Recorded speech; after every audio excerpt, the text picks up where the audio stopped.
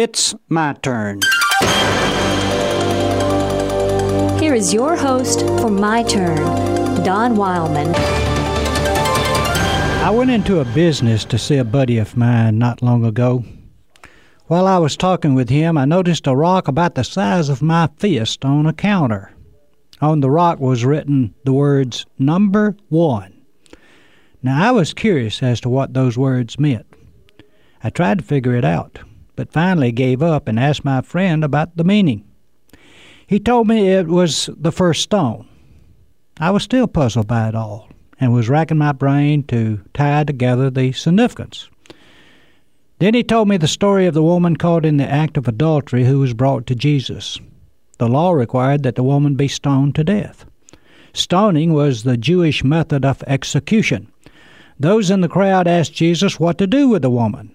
Their desire was to stone her. Jesus stooped down and wrote in the dirt. Then he looked up and answered them. "Let the person among you who is without sin throw the first stone." Well, one by one, they all walked away. Then Jesus forgave the woman and told her not to sin again.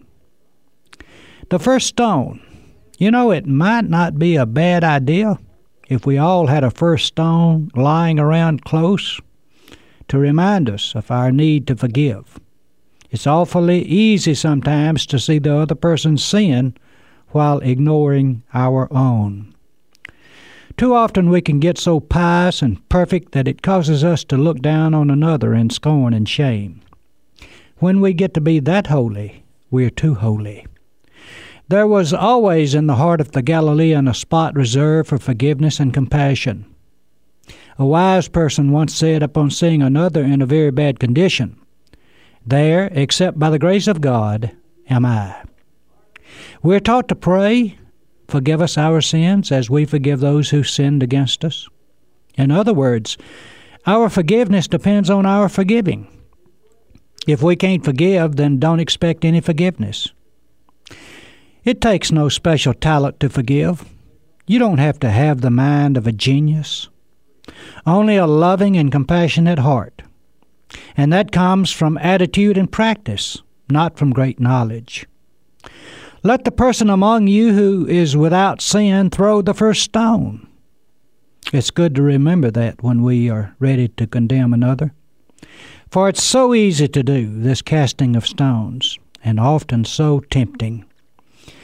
I think I'm going to get a rock and put it on my desk. On it I will write the first stone. Then when I'm inclined to throw verbal stones at another who has done wrong, I'll look at that stone and recall the story of Jesus and the woman caught in adultery. I will remember the forgiveness and compassion he had for someone who had done wrong and was sorry. One stone is all I need, for there's no danger I'll ever use it.